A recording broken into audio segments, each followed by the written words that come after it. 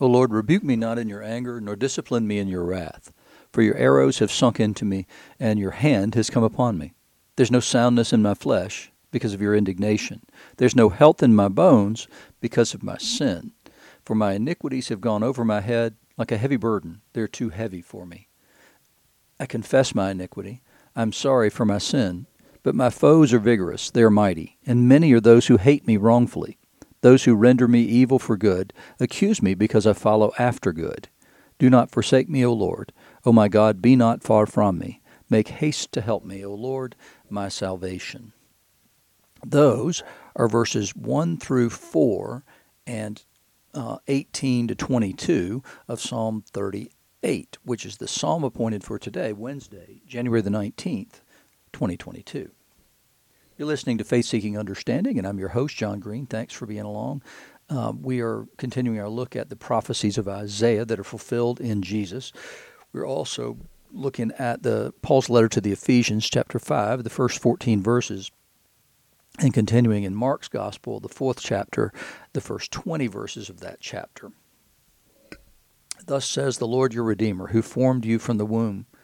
I'm the Lord, who made all things, who alone stretched out the heavens, who spread out the earth by myself, who frustrates the signs of liars and makes fools of diviners, who turns wise men back and makes their knowledge foolish, who confirms the word of his servant and fulfills the counsel of his messengers, who says of Jerusalem, she shall be inhabited, and of the cities of Judah, they shall be built, and I will raise up their ruins, who says to the deep, be dry, I will dry up your rivers, who says of Cyrus, he is my shepherd, and he shall fulfill my purpose, saying of Jerusalem, she shall be built, and of the temple, your foundation shall be laid.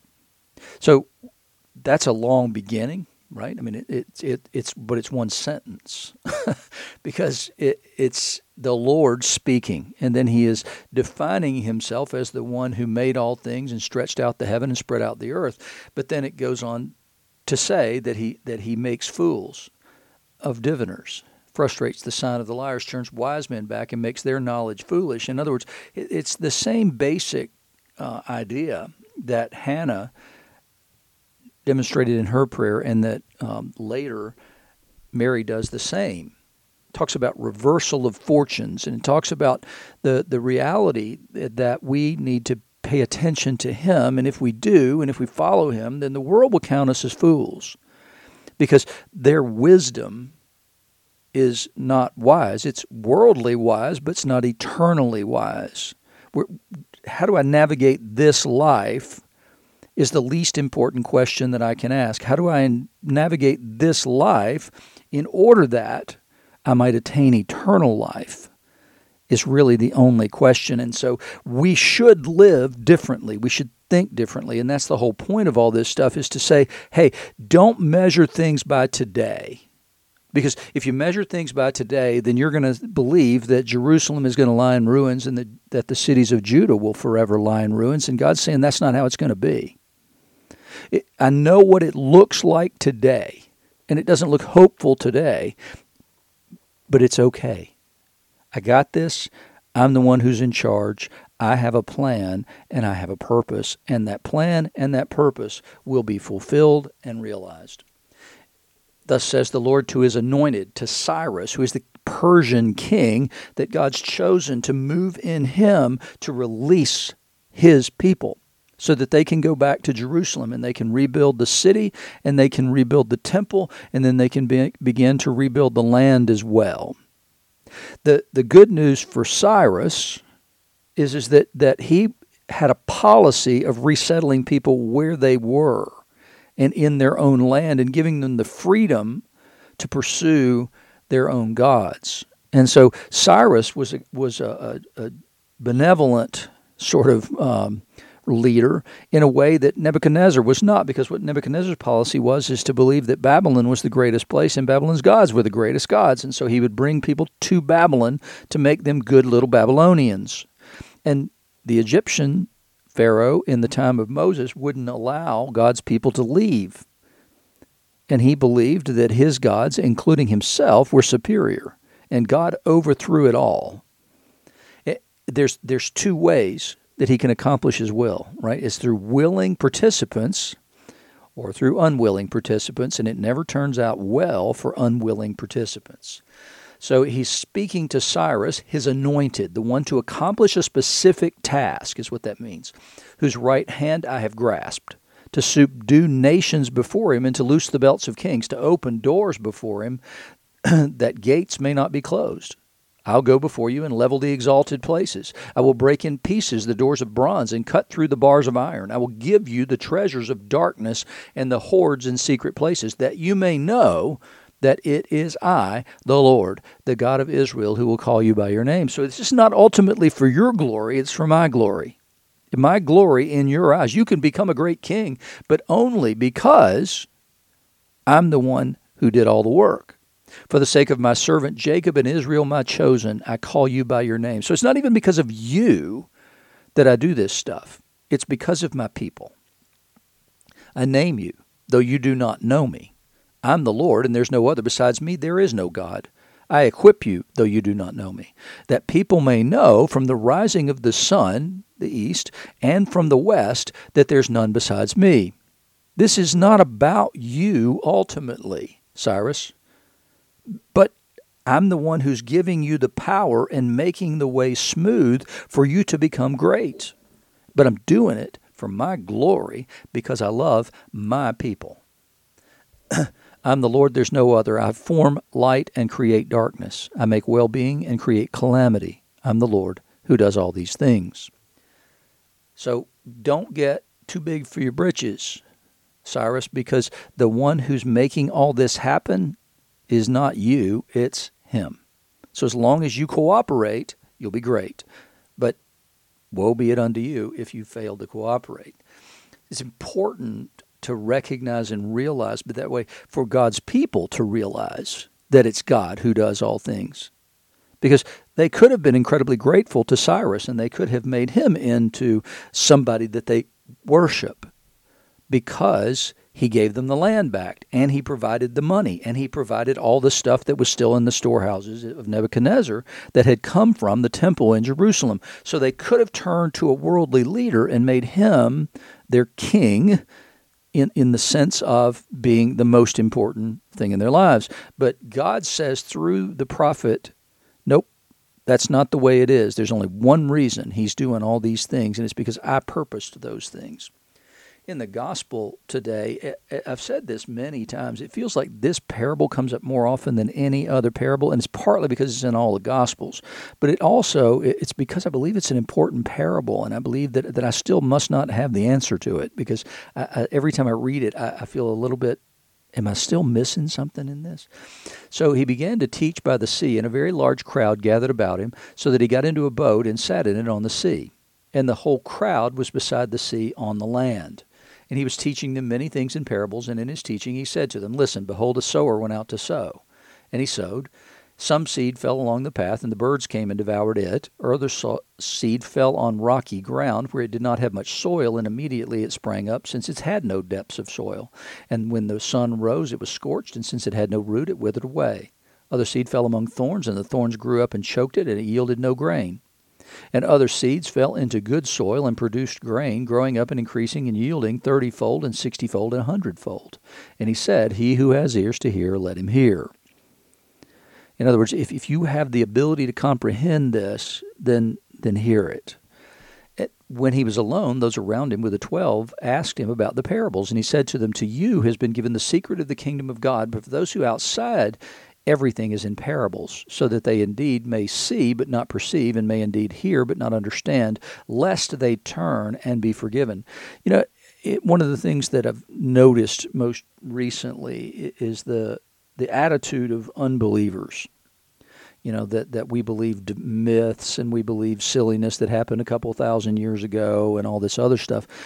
The reality is contained right there in that statement. To you has been given the secret of the kingdom of God. For those outside, everything is in parables, so that having eyes they may not perceive, and hear but not understand. It's the truth.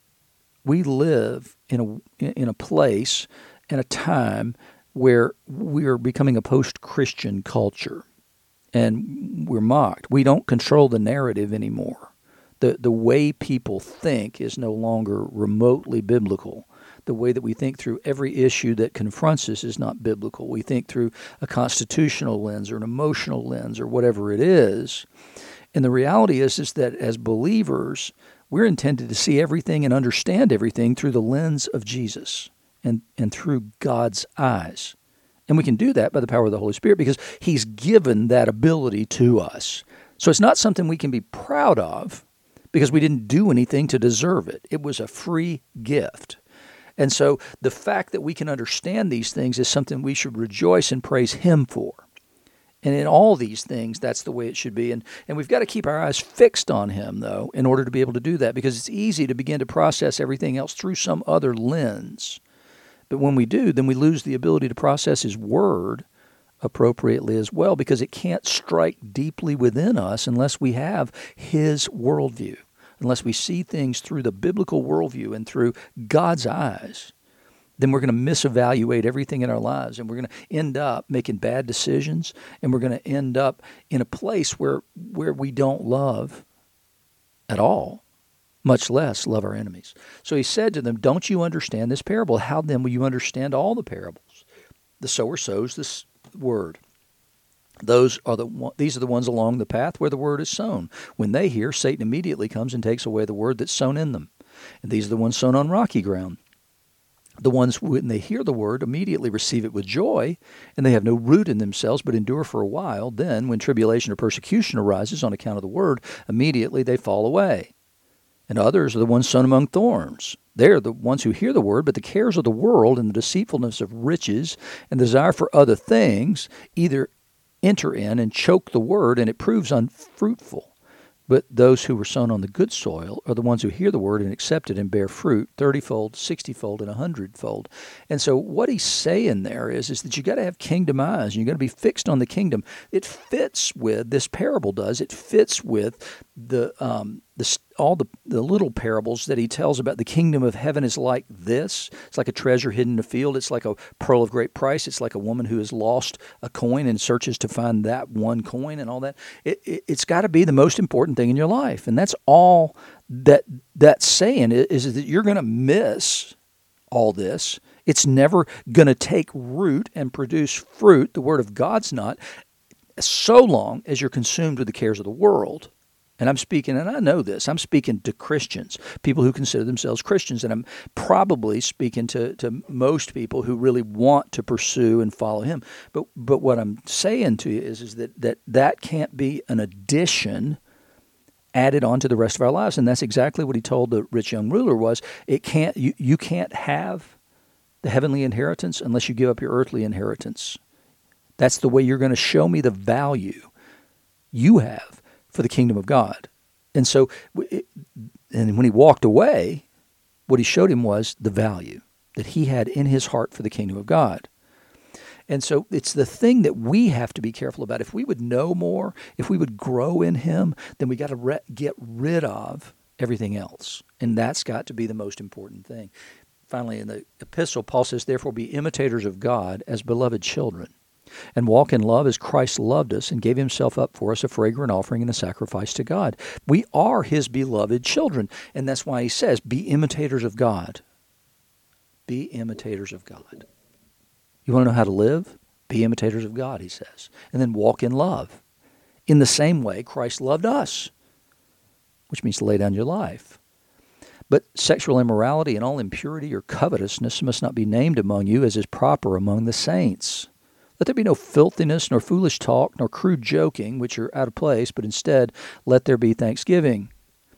You know, some of the stuff that he lists here, I'm okay with, right? I mean, I do all right with it. It doesn't mean that I believe him or I agree with him. It means that, you know, whether I agree with him or not, by words, I need to also agree with him in my life. And so I recognize that too often my conversation isn't what it ought to be.